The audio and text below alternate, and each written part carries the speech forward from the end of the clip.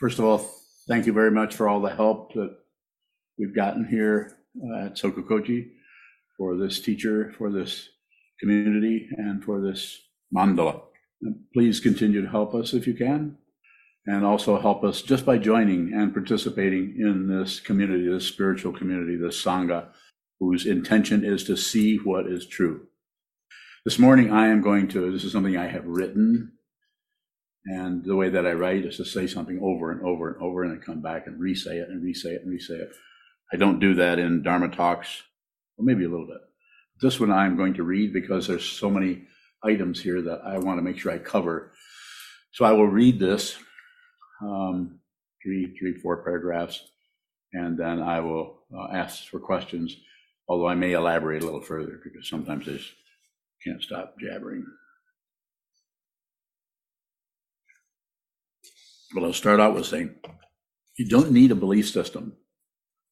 The way I see Buddhism, having practiced it for 50 years, is that it's a structure that supports your consciousness, your awareness, and seeing what is true. There's not something to believe there. I don't believe in Buddhism. And someone who believes in the tenets of Buddhism is not exactly a Buddhist. Maybe they think they are. Maybe that's okay. This is what belief does. Just stops the awareness, because then you have a reference point that you can refer to that just further reifies your physical existence as someone who's here, who is a particular follower or devotee or whatever you want to use. Don't believe anybody. Don't believe anything. You find out. But that doesn't mean believe your thoughts. You've heard me say this hundreds of times. Don't believe your thoughts. Don't believe your emotions. Have the emotions. Don't stop the emotions. Don't elaborate on the emotions. Don't do anything with them, but just feel. That takes a lot of practice to do that, because we have centuries and centuries, millennia of doing this, doing that, stopping this, starting this, control.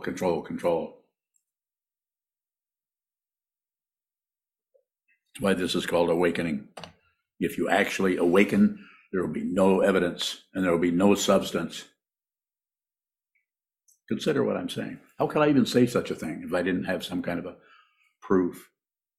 Proof is relative. What is relative?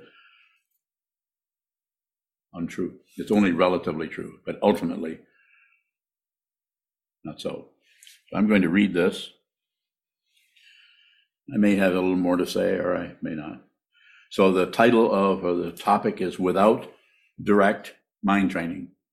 So without directly training the mind, I'm going to elaborate already, without directly training the mind to see what this is. And what is this? Anything that arises in the mind stream.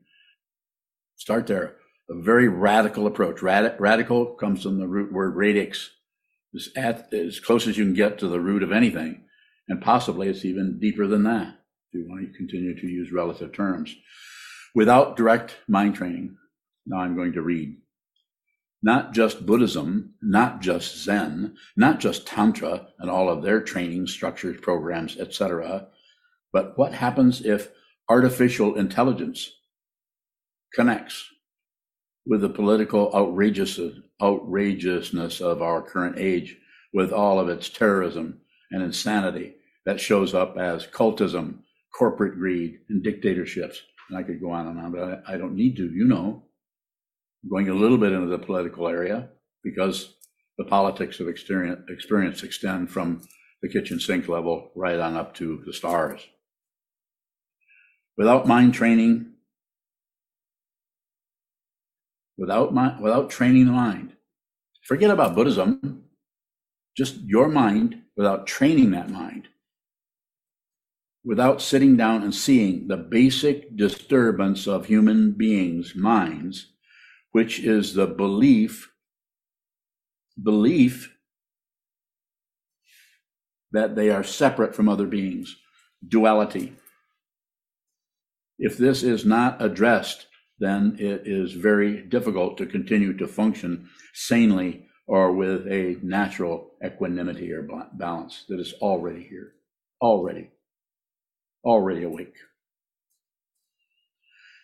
In other words, having fundamental respect for the truth of dependent origination, which is the translation of pratitya samutpada, in Sanskrit for nothing come from its own side is a single thing. Because you are aware of what you are and what this world is, not separate. It's heartbreaking if you don't see this, but if you do see it and you see all of the confusion in the world, including the person standing next to you, the person you just turned away from, the person you just hugged, doesn't make any difference which one it is. If you're trying to navigate to get somewhere, to get something, or avoid something, this is the very nature of ego or narcissism, confusion, and it actually fuels the horrible activities that are happening all over the world under the banner of whatever, any kind of banner. Don't promote anything. You find out for yourself. It's not separate. This is not separate. If you see it, all the questions stop, the past and the future vanish, and there's justice. Always. I've recently had students leave me because I'm too pushy, too aggressive. Well, I don't know how much time I have left. I intend to push on this as much as I can without knocking you over. I have a stick if I need to do that. I don't need my voice because I'm too aggressive. Is that person wrong? No. No, incorrect. They're doing what it looks like to them. It's just surprising to me that someone can sit and train their mind and still not get a little glimpse of what this is. I'd be happy to take questions from you. Please don't hold back. Yes? If we have no control over the mind, then how can we train it? You have the inspiration to see the truth, or you wouldn't be here. Everyone here has the inspiration to know who they are, or maybe have heard the Buddhist teachings, and have the inspiration to look, how do I look deeper into this? Is that what you're asking me about? When you're bowing, how will we know if we have a trained mind bowing? You won't. But you will no longer be confused about anything. You really won't even any longer have a mind. You're not separate from that piece of dirt on the floor. Well, hopefully there's no dirt in here. What is that? That's a mouse turd. No, it's not. Piece of rice. But you won't be separate from that or the farthest galaxy. And it won't be some kind of wonderful feeling of togetherness with everything. That's bullshit. Some kind of idealism replacing the very intelligence that you need to see what this is. I'm going to get more and more cranky. Being a sweetheart, which I've been for 50 years, it's not working.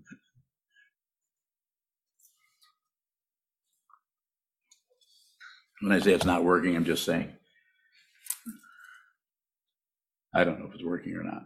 Pretty choiceless for me. Yes? So if we are not separate, does what we do on the cushion impact other minds bowing? Yes. Fundamental nature of mind or consciousness is it's not separate from anything. You are not separate from anyone. That's the illusion of separation that we buy into, that we go to war with, that we go to peace with, to take any position on anything. As it says in the sutra, picking and choosing is a disease of the mind. Don't do it. You may have to observe the way you keep jumping to this conclusion or that conclusion all day long. Just don't second the motion. Just watch the mind grasp and slowly wean yourself away from the tyranny of ego, from the walls of the mind, from the mirage of duality. Not separate from anyone. Also not the same. So you're not going to be able to find a position. So I use the Buddha's Dharma, not because I believe in Buddhism, it's that we need some kind of a structure. As I've said before, I went out in the parking lot and sat on a tin can, and with my baseball hat on, I might get a few people interested in what I have to say, but not many.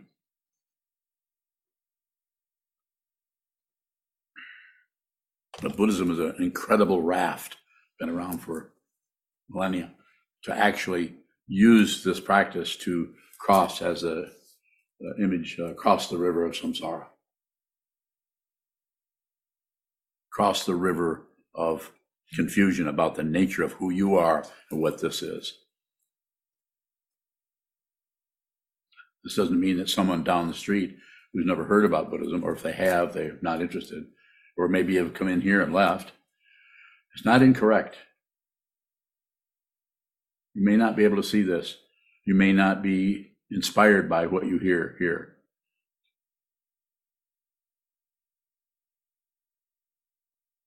Go ahead, please. Gyokuro bowing, is it, or how is it helpful to act as if we're not separate when we don't see it? Don't act as if you're not so separate. The training, as the way I talk about it, and people do this differently, is to just observe the differentiation. Don't fix it. Just observe the way your mind grasps at this, rejects that. Just observe that. Gyokuro bowing, if we're on the bodhisattva path and we help everyone or try to save all beings, is that a kind of acting as if? Somewhat. This is why we repeat the vow. I vow to be with all things. We recite or repeat the 16 precepts and contemplate them. Some of them are going to be more important to, say, you than they are to someone else. Another person might spend more time on one particular precept. Another person might not use those alone at all, and might do it a different way. So it's about finding some way to reinforce the intention, to see the truth. And the best reinforcement, as far as I know, from what I've seen, is hold still with all the senses open, sit symmetrical, and watch what keeps going into the asymmetry, or the appearance of asymmetry in the mind. I like it, I don't, it's good, it's bad, it shouldn't be this way, should be that way. I have to stop feeling this way. Why won't this stop? Why am I suffering? I don't deserve this. I can do this all day long. How do I know about it? I've done it myself. So I can sit here and tell you this and encourage you to don't waste your time. This house is burning down. Don't waste your time. And what do I mean by that? Train your mind to see what this is yourself. Don't get your information from me necessarily. I'm going to be here to help you as much as I can, but I cannot do it for you. Sanho. Sanho going. So I pretend to be nicer than I am, so I'm not an abusive jerk. Would being genuine mean to not pretend to be nicer than I am? Not necessarily. I follow what you're saying. I would say that the important thing is to be responsible. In other words, they're not the ego aspect of the consciousness, or the paranoid part of the consciousness, but the part of the consciousness that could be said to be your basic affinity with others. So you could be responsible. Whatever rises in your mind as negativity, even though it was apparently triggered by the person across the table or down the hall or next door, or a fellow, or someone who's even a friend, triggering that, be responsible for the emotion. In other words, you feel that, but don't turn to outflows to get rid of it. In other words, blaming them, even though they apparently triggered that. So that would be the way to work with that, as near as I can explain it. More? Good question. Yes. Ondaban, can we see that Buddha nature and the identity in situations like Sanho was just talking about? Where we're trying to be responsible? Is that actually seeing the difference between Buddha nature and ego? Paraphrase yourself, what you just said. Simple. What's a simple question? Is it possible to see? Yes, thank you. It's possible to see. But how that's going to show up cannot be characterized in a way that doesn't actually prevent you from seeing it, because then we keep going to the formula, keep going to the how it's done, keep going, looking for results, or looking for we get on the raft and we push off, and then we get to the shoreline and we just turn right around and keep going around in circles on the raft instead of heading to the shore, threatening.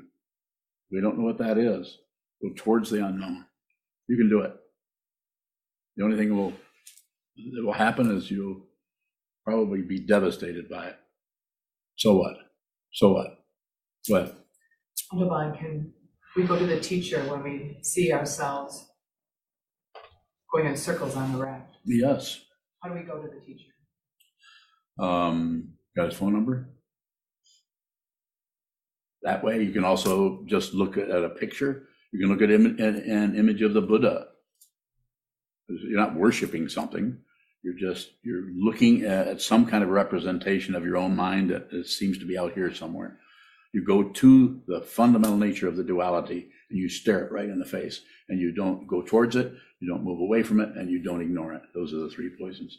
Just receive. If you're there and your senses are open, probably going to receive. You can't deliberately hear something or not hear something. If there's a noise, you'll hear it. If there's something that comes in front of you, you'll see it. Senses are very interesting. It's hard to put something in your mouth without tasting it. You actually taste it. So everything that's happening to is not happening to a separate self. It is happening in consciousness. What is arising here that is able to formulate words, and what is happening here is able to, in the ear consciousness, auditory, is able to hear sounds. And we have a language, series of concepts that get together that represent meaning. More? Divine, I think I heard you say that if we bring our confusion to somebody who sees what this is, Yes. or represents our intention, and just sit with it, it's a way of receiving our own confusion. Got a question?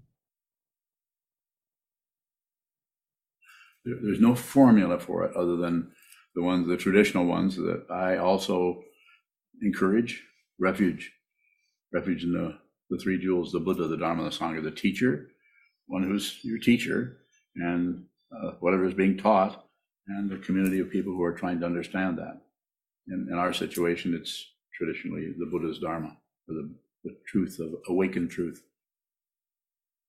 So it's important to train your mind. That's why I'm saying about we are really in for it.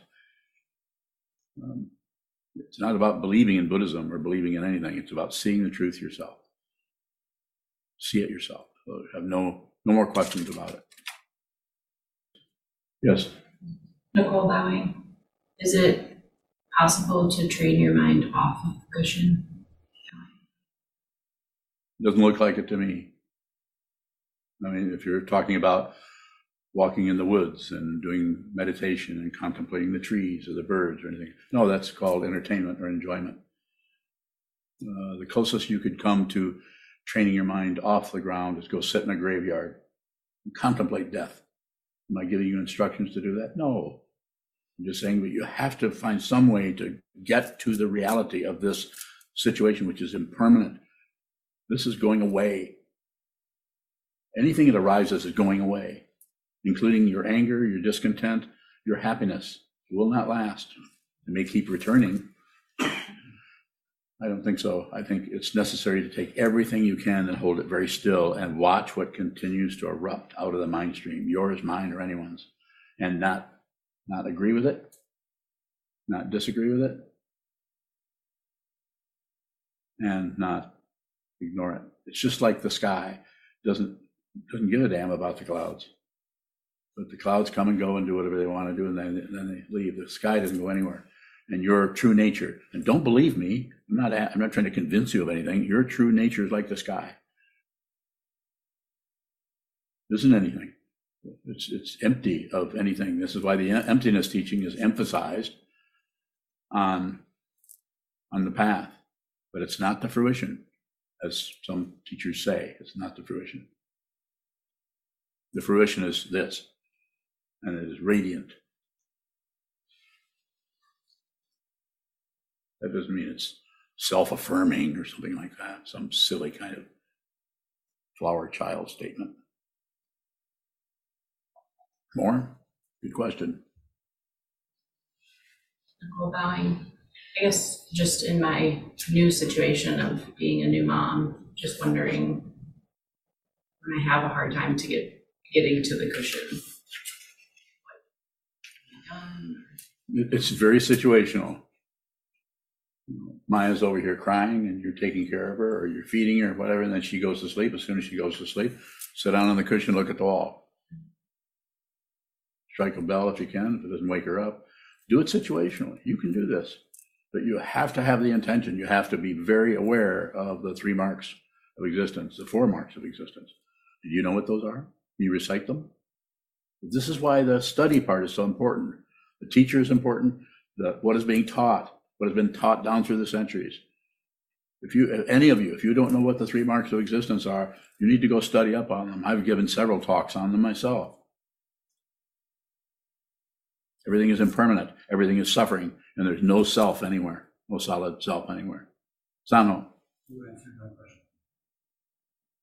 There's one more, sometimes called peace. Now you really answered the question.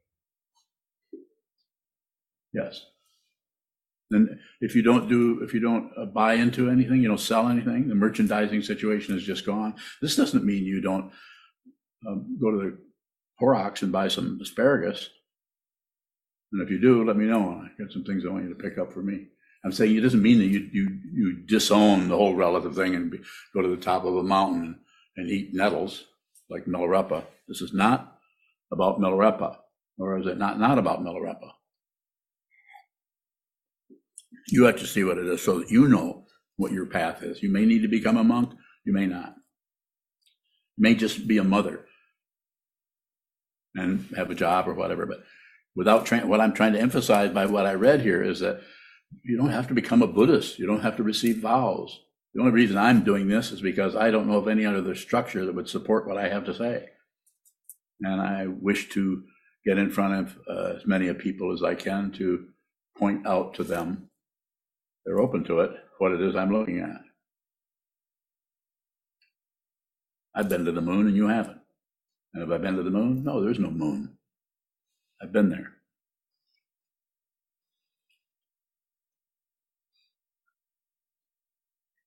Kayun. Kayun bowing.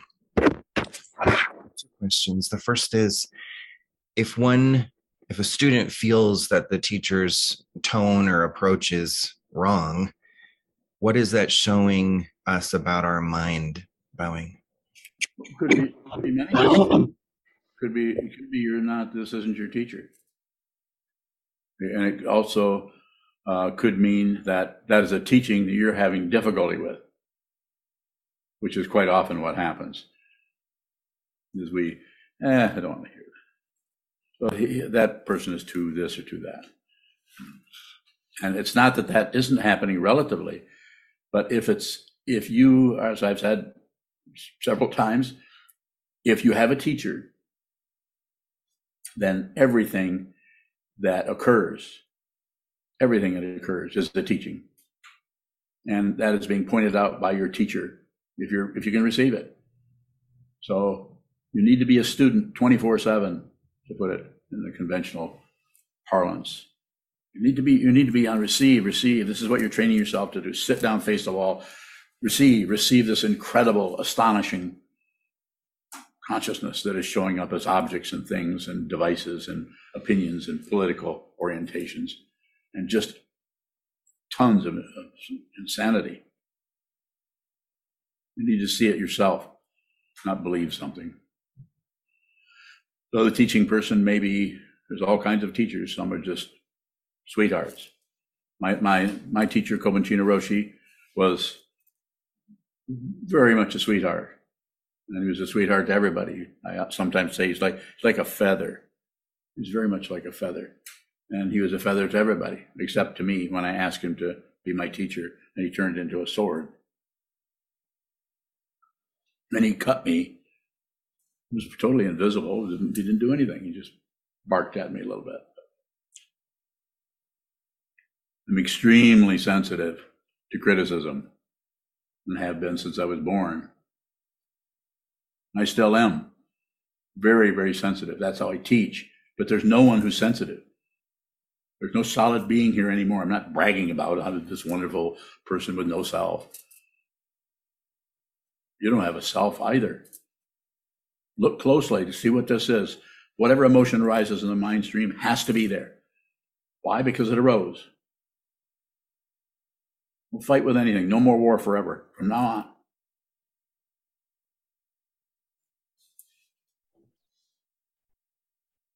Whatever rises in the mind stream, it's dependently arisen. So everything else is behind it. You can't see the tracks in the snow because there are no tracks and there's no snow. It's dependently arisen. It's this. There is no past, no future. That is an illusion. Don't believe anything I'm saying. The way to contemplate this is to sit down, face the wall. You're not contemplating anything. You're just watching what moves. That is the contemplation. That's why Shikantaza is, as far as I'm concerned, is no different than Shine and Lakton or Shamatha Vipassana or mindfulness awareness or any other of the structures, including tantric practices of creation completion. It's just more advanced. If I were to use that word, it's more difficult. Further questions? Kayan bowing. Now I guess I have a third question, but what you just said, I'm realizing that when I receive what's in my mind, it's quite often very intense, which feels like warfare. What's the difference between abrasion and warfare, bowing? But when I use the concept of warfare, I'm just saying we're going to war. We're fighting something. We're trying to push it away. We're against it. We don't want that to happen anymore. And we may blame. There's all kinds of ways of doing that.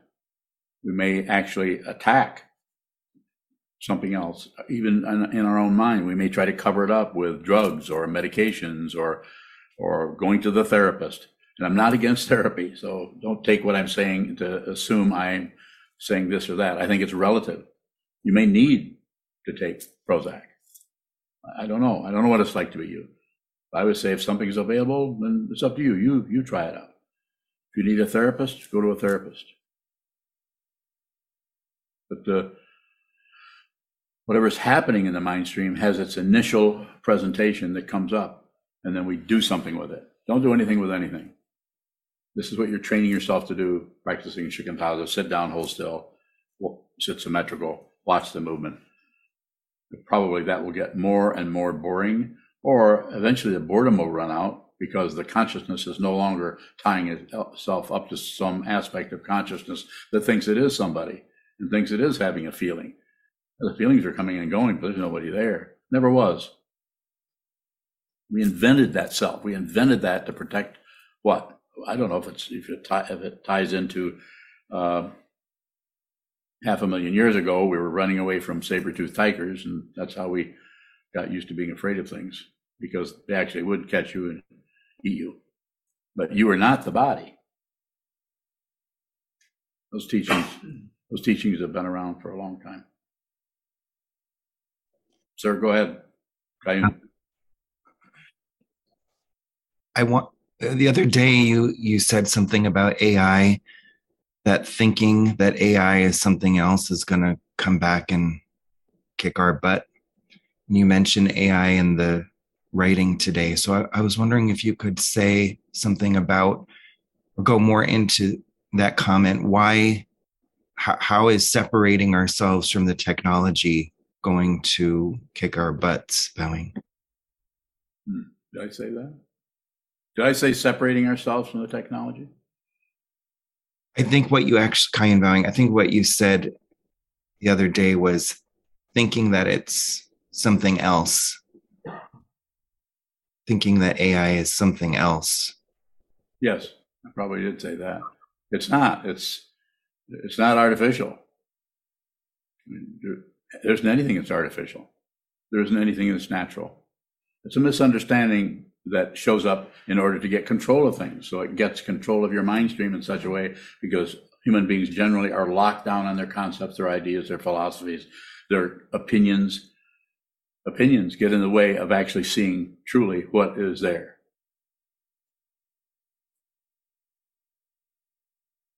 Kayan Bowing, are you saying that the so-called intelligence or consciousness that's arising in AI is not separate from us, Bowing? Exactly. I am. Very much so.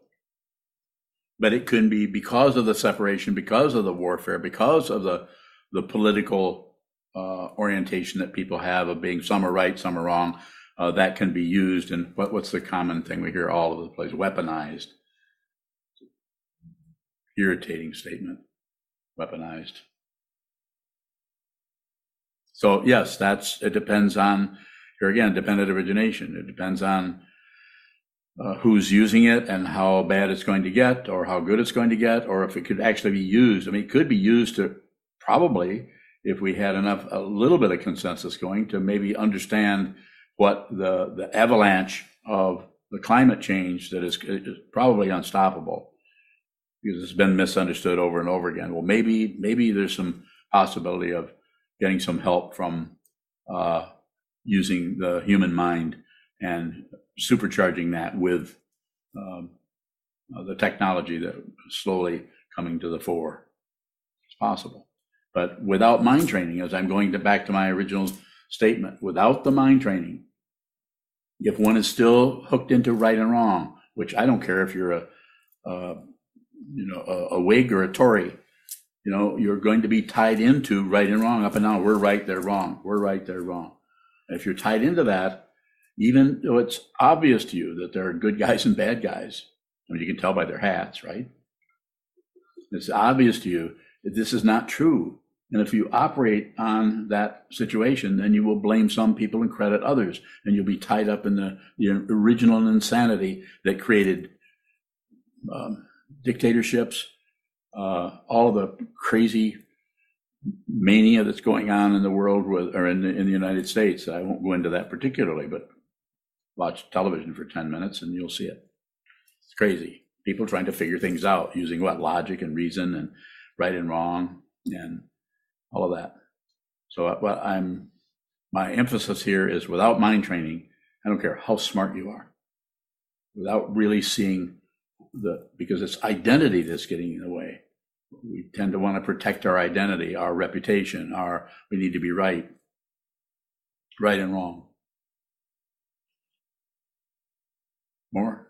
Painted cloud. Paint me another one.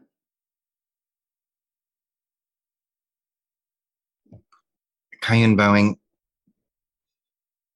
it reminded me of something Marshall McLuhan said, which is that all technology is an extension of some aspect of ourselves. Is it helpful to think of technology we're frightened of as ourselves, Bowing? Probably it is. But there again, I would come back and say, let's train our minds. You don't have to be a Buddhist. I think it's helpful because you need some kind of a structure, some kind of a teaching. This goes back thousands of years. The concepts go back that far, that are trying to explain or show or display what is happening in the mind stream, just like the four marks of existence, the Eightfold Path, the 12 links, on and on, all of the different structures, using that, bringing the intellect towards that so that you can see what these teachers have been endeavoring to point to. It's not about somebody up there watching us. There isn't anybody anywhere. There's no solid being. There's just consciousness. And is consciousness God? I'm not going to quote on or comment on that. That's ridiculous. We don't need that. You don't need that kind of orientation. What you need, find out who you are. so you know who that is. And I can tell you what you'll find out. You won't find anyone. You won't find anyone here. You won't find anyone out here, any singularity anywhere. You'll see consciousness only. And that may express itself by what you paint, what you write, what you say, whom you love, whom you hate. I'm not kidding you here. Don't fix anything. Don't live up to some standard of love. If you're living up to this, any kind of standard, then the very thing that you're supposed to be is being missed. Your own being. If you find out what this is deeply, then you will be what you're looking for. You'll just be that, and you will not be concerned about outcomes. What will you be concerned about? Intention. It's about training the mind, not testing. That's about control. That's a macho orientation. Completely disrespectful, to put it very bluntly, of women or of the feminine principle. Disrespectful, macho, control, control, control. You need to see that. Don't believe what I'm saying. I don't think that you will believe what I'm saying, but you also can't test me.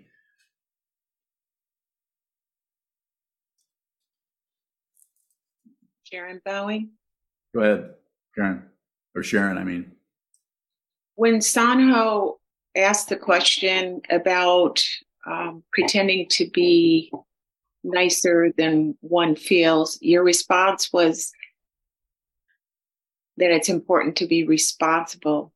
I'm wondering if there's a difference between being respectful and being responsible. Bowing. So just putting it simply, being responsible means whatever his emotion is arising in your mind, that's your mind. It's your, not as a part of ownership, but as in this body-mind complex where if I hit my knee, you don't feel anything on your knee. I'm here as this form, temporarily. This is impermanent. But who this is eternal. Not to get too fancy with the words, but it hasn't come into existence. The body has come in, but what this is, who this is, and who you are has not arrived from somewhere else. It's this. It's just this. It's consciousness only. And there's no stopwatch running there. And so responsible just means whatever emotion arises, receive it. If the wind blows, feel it. If the sun shines, feel that. If you bump into a wall, feel that. And what was the other word besides responsible? Respectful, are we? Respectful, the way I say this, and I've said it many times, is be respectful of your own confusion. Stop trying to fix yourself based on ideas about what's wrong. It's the very nature of confusion is to go after it with hammer and tong based on some standard or philosophy or something and trying to get what is eternal and is a spiritual path, bring it down to shoeing horses out in the stable. This doesn't mean you don't shoe horses in the stable, but you don't make that some kind of philosophy. You just shoe the horse or leave the horse alone. Carry it yourself. So be respectful of your own confusion so that you can see the nature of it. So you can see the nature of dependent origination. If there's something that shows up and you call it confusion, you've just added on to it. Is that incorrect? No, it's just more dependent origination, but it's coming out of a self that thinks they need to comment on every damn thing. By not knowing something is confusion and by looking at something that you used to call confusion, you begin to go deeply into the darkness. This is why the teaching of emptiness or shunyata is there. So that it will encourage you to go into that, not run away. Go into it. Be with all things, which is a third pure precept in our tradition, Soto Zen. Be with all things. Whatever shows up, that's it. You don't have to, it's not some big endeavor to be with everything. We don't have to wax philosophical about anything. And so if you're respectful, to go back to your question, Sharon, if you respect your own craziness, you stop trying to fix yourself, have some some understanding of what this is. It's dependently arisen. There's no person here that needs fixing. There's no person here that's to blame for anything. I don't care how horrible what runs into your mind where you have the feeling that you want to kill somebody. How do I know that? I've been around for a while. I've been looking at this in my mind, and some people want to artificially clean things up and pretend they're sane or pretend they're bodhisattvas. A true bodhisattva has never left hell as long as there's a living being or a spirit that is trapped in the hell realm. They won't leave. They also won't grasp at hammers and pitchforks and swords and start chopping everybody up. They might have to sit in the middle of that. They're not necessarily a hero. There isn't anyone there. There's just consciousness only. You have to see it. And how do you see it? By looking into the darkness. You don't look into the light. You may have to go into the light, but that's later on. Thank you. Thank you. So if you respect your own confusion by not trying to fix yourself, but being very aware of or responsible of the confusion, of the stuff that arises, anger because somebody said something or did something, or jealousy because somebody's got something that belongs to you or you think belongs to you, then just feel the anger. Feel that. Be responsible. Be very, very kind to yourself. It's as if you're a 3-year-old who's upset because they broke their toys or someone took them or they can't find them. So, and if you do that, then you'll be able to do that for others. You'll be able to, because you'll not see when somebody comes at you with anger, instead of doubling up your fist off to your one side, ready to retaliate. Instead, you see the anger. Because you're able to receive the anger, you're able to receive the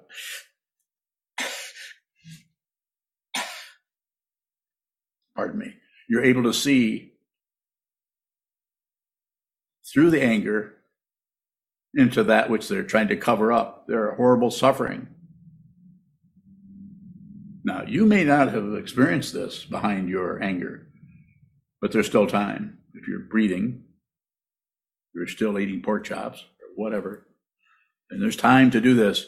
Get yourself to the wall, sit down, hold still, watch what moves, so that when you get angry, or when somebody else gets angry, you can see that the anger is one of the 3 points. It's a very difficult one, but it's one of the easiest to see. Whereas passion is, blaming somebody, it just looks correct. Ignoring something, turning away is the other one. Ignorance, that's really hard to see. The very nature of it is to not look at something. But anger needs to be transmuted, to use a fancy term, into wisdom. And what is wisdom? Find out. Receive the anger without retaliation. Receive the angry look on someone's face who's coming towards you, who may have a point. You may have kicked over their milk bucket. Receive that. And if you can receive that, then you'll see behind it that they're covering up how they feel. It's a human condition. It's fear, suffering. The Buddha said 2,500 years ago, life is suffering, not part-time. Chisho, go ahead. Fine. So if an outflow happens, in continuing the same question that Sharon is asking, if an outflow happens, to be genuine, I guess we'll have to just observe the outflow happening, isn't it? Like, for example, your outflow just now was an outflow. Bye. My outflow is an outflow. How do you know? That's what I perceive, because it flew out, it came out of you. Bye. Yes, it does. It does. It came out of this, but it's just an outflow. You don't have to correct anything. It's a relative situation. It's dependently arisen. So therefore, you don't have to be afraid of your anger, or you just have to look at the intention behind it. If the intention is to see the truth, you may get angry. But you won't back it up with some kind of explanation about how you're just trying to be helpful. You're just trying to be a Dharma teacher. So the one who is a teacher uses everything. But the important thing is, what is the intention? Save all beings. and you are alone. You don't get help. You're alone, as the Buddha was alone, as you're alone, as we're all alone. There are no other beings, but we're not separate. The way to see that is through consciousness only. See that the consciousness is showing up as all this myriad forms, the 10,000 things as it's traditionally addressed in the Buddha's Dharma. Actually, it's a lot more than 10,000. So the idea to bring it down to a tight, intimate, personalized situation, if you get mad at somebody and you hear yourself barking at them, you might want to witness that for a little while before you try to correct yourself into a person who doesn't have outflows. But that's the area I think you're looking at. And I'm saying it's a very subtle and very, subtle is a good word, and it's a very, it's almost secret. It's like so hidden, but we need to go into that area. And how do we do that? To see the difference between this and that, the very subtle level of duality, where all of this craziness in the world springs from, the war in Ukraine, etc., the war among the planets that are so far away we don't know about it yet, but we will. Consciousness will. Need to go into that. How do you do that? You find a situation where you can be very, very still and watch what happens in the consciousness. This is shikantaza. And it's also other forms of meditation. Mahamudra, Dzogchen, the teaching of Byron Katie, the teaching of Ramana Maharshi, other people who are not Buddhists, the teaching of the non-dual teacher, Tony Parsons, as it is, just this. People are doing this in different ways. The way I teach this is sit down, hold still, and watch the movement until you can see the discrepancy there between thinking that over there is separate from what is saying that over there, or this, looking at this is separate, that is separate from what is observing it. Further questions? Juzan. I'm bowing. If we see what this is, do we stop protecting a self? Bowing. Not necessarily. It's still dependently arisen. Dependent origination doesn't go away. There's still a display happening, except the polarity in the situation, the locking down on this and opposing that and agreeing with that is gone. That doesn't mean it won't come back, but it's just an illusion. If it comes back, I sometimes try to address that by referring to my ego as a clown on the roof. Well, sometimes the clown is on the roof, looks kind of silly, the self-centeredness. It's unreal, it's a clown, but sometimes it comes right through the roof and falls in my lap and takes over my vocal cords. What do I do with that? I watch it. Don't correct anything. You can't correct an illusion. You can only be aware of the illusion. And sometimes being aware of that illusion is not easy. Go ahead, Chisho. No? Juzan, do you have a further question? No, thank you. Chisho, do you have a? Yes, sir. Chisho. In response to my previous question, you talked about subtlety as we observe the outflow happening. Does that subtlety show up as a contrast? As a content? No, contrast, Bhavin? Yes, very, very tiny. And it's so tiny that the back and forth quality can be absconded with by whatever's left of your ego-centeredness and try to make it into something, try to solidify that. But if you just observe the separation, eventually you see that there's not two there. So the contrast will show up as a contrast, increasing or encouraging the mind to go on and continue to separate everything else. So you have the illusion of control. You have the illusion of getting away from something scary or getting to something that is magnetizing or seductive on a very subtle level. So that's what's happening in shikantaza.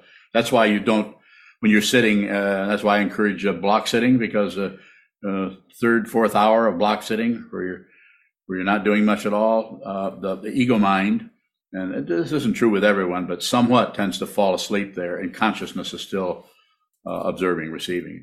Consciousness rather than the ego mind is is kind of aside, right in the consciousness, being the so-called receiver of what is arising. So that subtlety you're talking about, yes, it gets very, very subtle, but the contrast is still there. Just observe, just observe. Don't conclude. No, it never has to seal up. It never has to cure itself. Duality is an illusion, so you don't have to get rid of it. But you have to see. Otherwise, you're deluded by your emotions and your thoughts, and you actually think that a really intense emotion of anger or intense emotion of anything, fear, is, we think it's real, and we think we have to react, act, run away, run towards something, stop something, do something about it.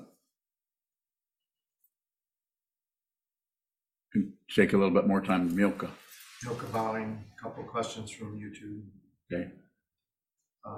David Bowing, can one do the type of meditation you teach using a Seiza bench? If so, do you have any suggestions for that, Bowing? The Seiza bench is fine. Dining room chair is fine.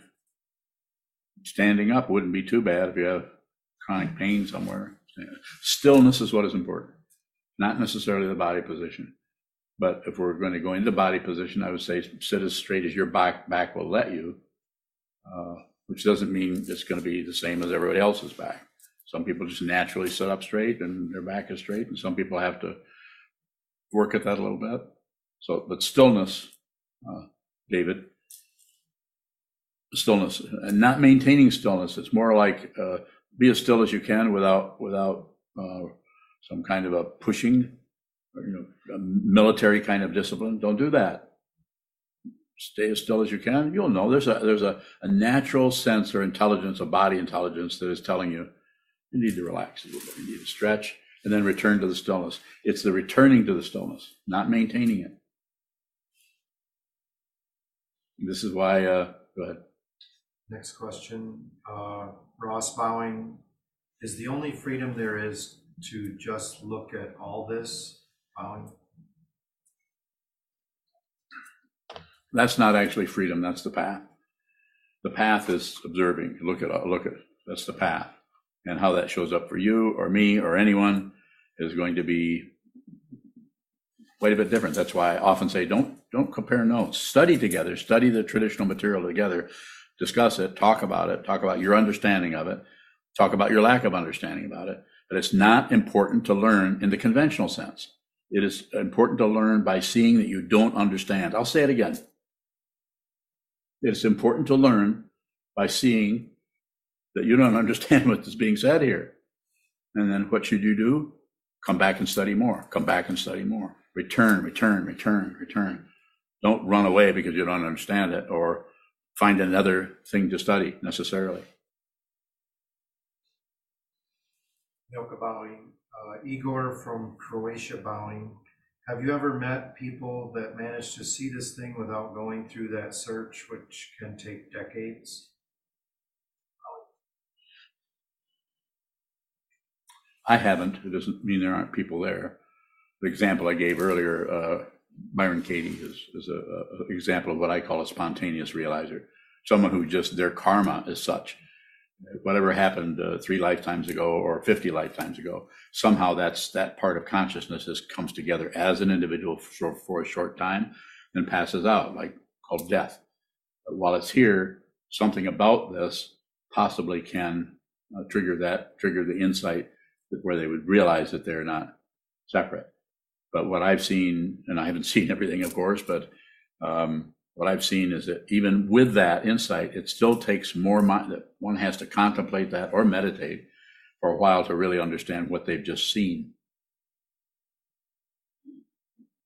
Any kind of awakening that happened with Ramana Maharshi when he was 18 years old, he still had to go into a cave for 20 years to see what that meant, to realize that he had just died and yet nothing died.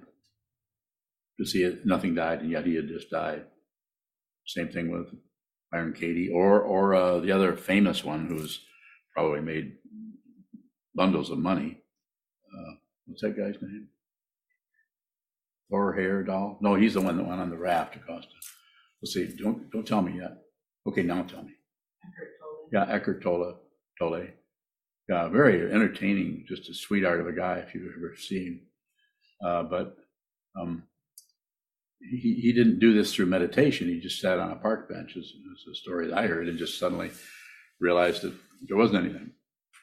So then I think he sat there for a couple more years and then started to spontaneously teach about it. And what did he teach? He just taught out of his own enthusiasm for what he saw. And since he's so charismatic, he got all kinds of people wanting to hear about this wonderful thing that he saw. But did he teach people how to do this? You know anyone who was a student of Eckhart Tolle who was awake? Probably not, because they probably wouldn't claim to be awake. They probably are sitting on park benches all over the world with feeding pigeons.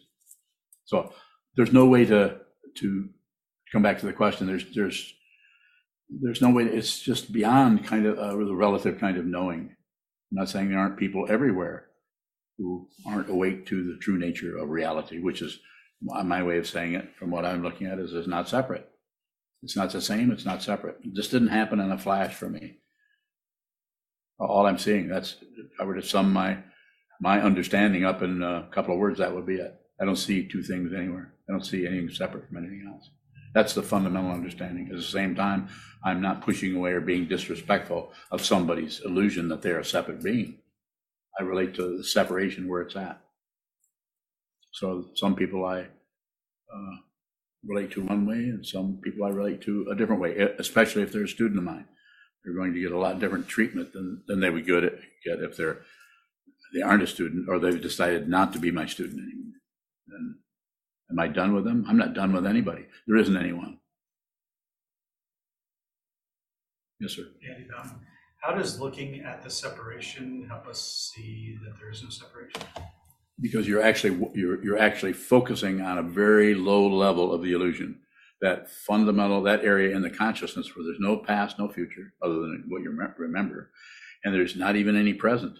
All those illusions, those descriptions of what we are deluded by, are seen for what they are. This separates from that, and then this separates from that, and then we think about this. You just watch that, but you don't join it, and you don't run away from it, and you don't ignore it. Whereas in our everyday life, we're constantly ignoring everything, treating it like it's a bunch of separate things and separate people, and some people with black skin, some people with white skin, some people who are Croatian, some people are Cro-Magnon. So I guess those guys are gone.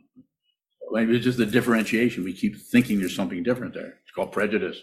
It's called ignorance. And so going down and looking at that in a very simple area of just sitting still and watching how we just don't want that, or watching how we want more of that, or watching how we're indifferent to that, watching the three poisons on a very fundamental level. This is shikantaza as I understand it and teach it. And nothing miraculous particularly is going to happen while you're sitting, although it could. What generally occurs with shikantaza is you go to sleep, or you go climb in bed, or you feel like you just wasted your time. That's ego language. If you actually feel like you're wasted your time, this is the ego getting worried, and it doesn't want you to do that because it knows that it will be seen as unreal. Yes, sir.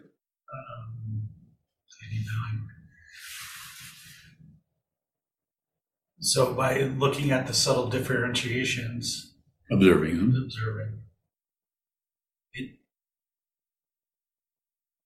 Does the differentiations eventually stop or come together? Well, there's no guarantee of it, but yes, if you don't do anything with it, if you don't affirm, you don't deny, and you don't ignore, which are the three things that happen in the relative realm of the human realm, or the realm of desire: wanting, not wanting, wanting to get rid of something, wanting more of something, or wanting to stop, shut down. It's the 6 descriptions of the realm of desire, which you know about. And so don't do anything with it. Just watch it, observe it. And that way, the consciousness that is stuck to a self and believes and is operating out of hope and fear, paranoia, being abused, losing what you thought you had, and all of the other propaganda that comes up out of the ego, you see that it's unreal. It's unreal. And who you actually are can't die. There's nothing to be afraid of. If there isn't anything else, if there's no elseness, then there can't be any fear. And so the very paranoia that comes up doesn't have to go away because you see that it's unreal. So it's like you're watching a movie all the time without commercials. That's it. There's more there. Andy Bowing, what makes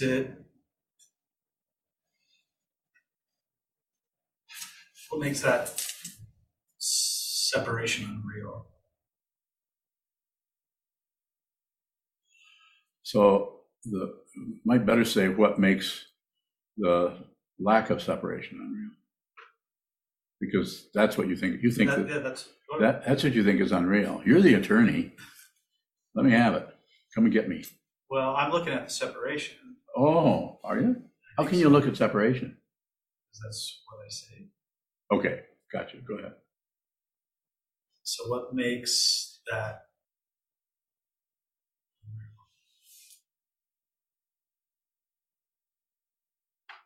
It's being caught in the fundamental nature of what has been used as a teaching. This is unreal, this is not. And so by just saying something is unreal, that causes you to ask your question, what makes it unreal? And what would I say? I said so. Which is also unreal. You following me? No. How can you possibly be an attorney and not follow me? Objection. Objection sustained. Thank you. Thank you for playing with me. Further questions? Good questions. There's more there, though. That's why I said there's more there. Saying there, I don't think, but you think. And so I'm saying, bring that thinking to me about what you're pulling apart and looking at and inspecting so that I can comment on that as your teacher.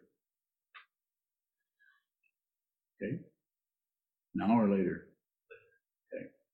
Yes. When you're bowing, you often say that things are unreal. Yes. Are you saying that separation is unreal? Everything is unreal. Separation, no separation, any statement is dependently risen. But what is being pointed at, this is why in ancient times the finger pointing at the moon was used, because if the moon is enlightenment or awakening, and the finger or the teachings or the teacher pointing at that. But when you actually look at the moon, the finger's gone. So that's scary. No reference point, not even the moon.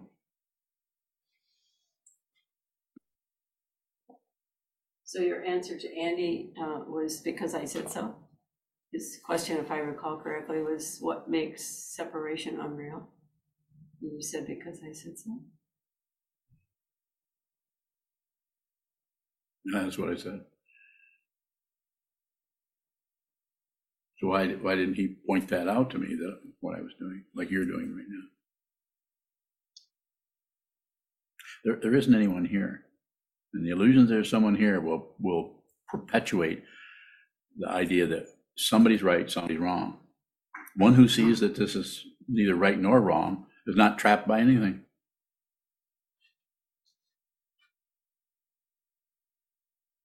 Keep going. So when you're bowing, when you say there isn't anyone here, yes, we see a body. Well, the body's here, your body's here. We're not saying, we're not denying relative truth, and it even becomes even more intense and powerful. Food tastes a certain way. Sound tastes seems a certain way. What we're hearing, we're very sensitive to that. And it becomes even more real, more distinct in being something we really like or something we don't like. But there's no being here that is in any way enhanced or endangered by anything. Everything is just what it is. It has an apparent separation, which is an illusion. But you can actually enjoy the illusion. You can even enjoy the paranoia if you see that it's unreal. Just see that your anger is actually rising because it triggered some aspect in your consciousness, but you see that that's unreal. So you might smile. You might get angry actually, but you also might just smile. It might be an inside smile. You just see the humor in everything, that you're that you're buying into this or selling that, but it's unreal. So what I'm talking to Andy is his questions, and not accusing Andy of anything, but Andy's questions are based on a thinking process that's going towards this and away from that. And the way I'm responding is without any position. So that's why it's humorous. Not taking any position. It's impossible to not take any position. But it is possible to stop taking positions. So therefore there's just this, and which you're not separate from. None of you are separate from this. It's the truth right now. But the path leading to that can be arduous, because we have so many barriers, mind barriers, beliefs, opinions, structures that have been cultural stuff that is in the way of what is this? What is the relationship between two people? The culture will tell you what it is. Right now, the whole place is coming apart because people are trying to express their relationship to sexuality, which they're, the biological thing is there, but it's somewhat beside the point when it comes to the mind stream. The mind stream is going to go any different direction it wants to. And this is what's happening in our society. And this is why people get freaked out by that, because that's too unstable. We can't do that. We can't have someone who has some kind of midway point between male and female. Well, that's actually the truth. There are no males and females. This is an illusion that is created by this apparent reality here. Just to go off on another tangent. More?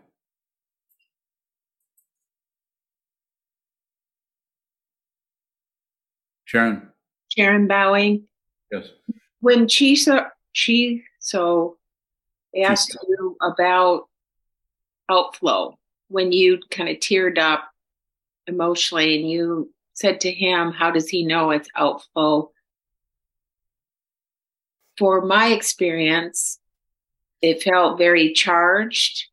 And then my mind sort of went to just this, which is a rarity for me to be with that, or to recognize that, or to feel it, or to see it. So my question is, with your teaching, there are those moments, and whether or not I'd label it outflow or not, I think probably is irrelevant. I don't think I do that, but I have a deep sense of truth. I'm trying to think what my question is, because it feels important to me. It feels like these moments. Take your time. Is. So when that occurs, is it just that? Bowing? Probably not exactly, because the non-occurrence is still polarized. It needs to be seen. It never goes away. It's always this. And it becomes very ordinary, very flat. And yet anything can happen. Any immediate ballet of the mind can start flowing in the mind without being summoned. And what do you do with that? You don't give credit. You don't give blame. You don't analyze. You don't project. You just receive it. And it could be said to be enjoyment. It could be said to be bliss or not. There's no positionality as far as the emotions. They can come and go, but they don't belong to an emotionator. There's no self behind any of that. It's not something we can particularly figure out. So what I would be saying to you, what I am saying to you is just continue to practice, continue to set your question and the way you're characterizing how you're relating to it are appropriate. I mean, it's not that I would correct you, but I'm saying just keep going. You've just described a position. I'm going to call it a position on the path where you're beginning, something is starting to crack, starting to come apart. And I'm saying, as I often say to people, I have students, not a lot, but I have some students who are in very great dire straits, to use that term. But they're strong practitioners. And what do I say? Keep going, keep going.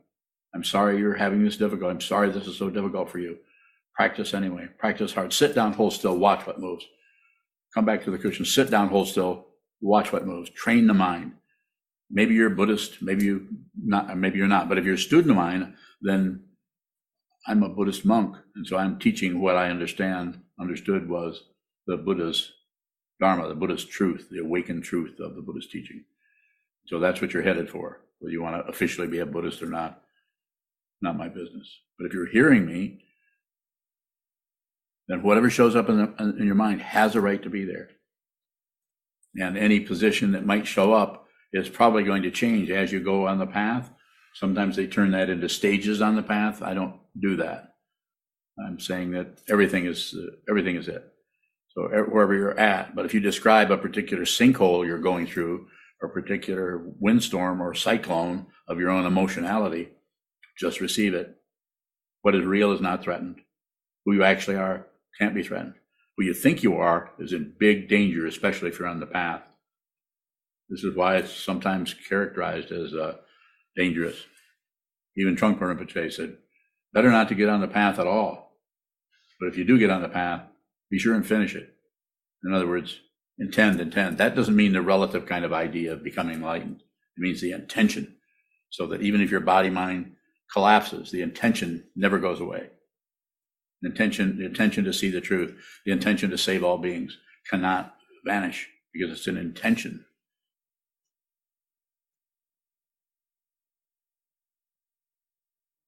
Wulong. Wulong bowing. You mentioned anger, and for the most part, anger has usually been viewed as something that is covering up something else. In many spiritual circles, that it's veiled grief. But I'm saying that can also be a way of leaving or stopping the investigation, assuming that it's something. So my question is, what might anger be that is not covering up anything, that might be intelligence, that might be wisdom? What makes anger? What might make anger wisdom? Bowing. So, it's, I don't know if it's impossible, but it would be difficult to go in and search through and find out what caused this, caused that, caused that, caused that. But the person who is awake, use the traditional word for it, the anger that may show up in that situation could be about relating to it's energy. And so the personalized part of it is concluded or imagined or imputed. There's somebody who's angry. But if the anger is just without hatred, it's just operating in with the relative situation that's coming up. So anger, passion, grasping, shutting down, distracting yourself from one thing to another, and not really looking closely at something. These can all operate in consciousness, as long as there's a human form here. Even though there's a being might be enlightened or awakened or something like that, doesn't mean that they are no longer a human being. So they may operate in that area, but there's no demand for anything. Someone may get angry if it's a teacher and a student. The teacher may be trying to reach that student, assuming they still are a student, and the only way that they seem to receive anything is through intense force. So that's why these Zen people use sticks sometimes. In ancient times, it was more accepted, I guess, because of the warrior clan and warrior mentality. So I would say it's the way you would know. You can feel that in yourself. You can feel that you're angry or something, but it doesn't demand some kind of somebody change their behavior. There's no demand. There's no otherness to it. It's just the anger, and it's without a self and it's without an other, but it is dependently arisen. As long as you have ears, you're probably occasionally going to have an earache. You can't get away from dependent origination, even when the body-mind passes into the intermediate state. The consciousness does, and the body-mind passes into the elements again, goes back into fire, earth, water, and air. There's still the consciousness there, and it still can be colored by, flavored by the relative truth that was just previously embodied. This is why we have ghosts. People were really confused. They die and they continue to think they're alive. And so they keep wandering around in somebody else's kitchen, disturbing the appliances.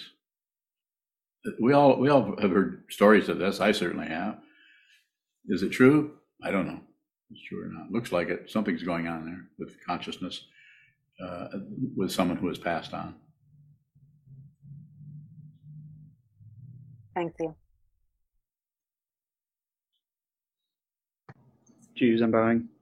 It looks to me like grasping shows up in my mind stream in a bunch of different directions, but the craving isn't clear. Do I need to see the craving clearly? Bowing. It might be necessary to back up into it a little bit and look more at the source of it, where it's coming from.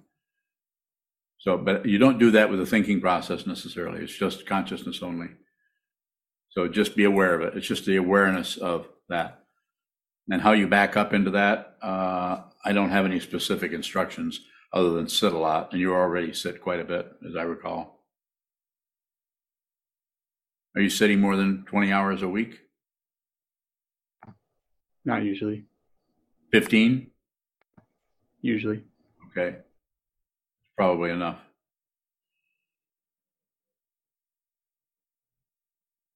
Okay, I think we can go elsewhere, close. Thank you so much for attending and for your questions too, to help me try to bring out what it is I'm contemplating, I guess. I don't know, thinking about. Hi, I'm Senshu, one of Sokuzan's monks. Sokuzan offers his wisdom tirelessly with complete love and devotion. If you value these teachings, Sokuzan, the mandala of Sokukoji, please consider donating at sokukoji.org. Thank you.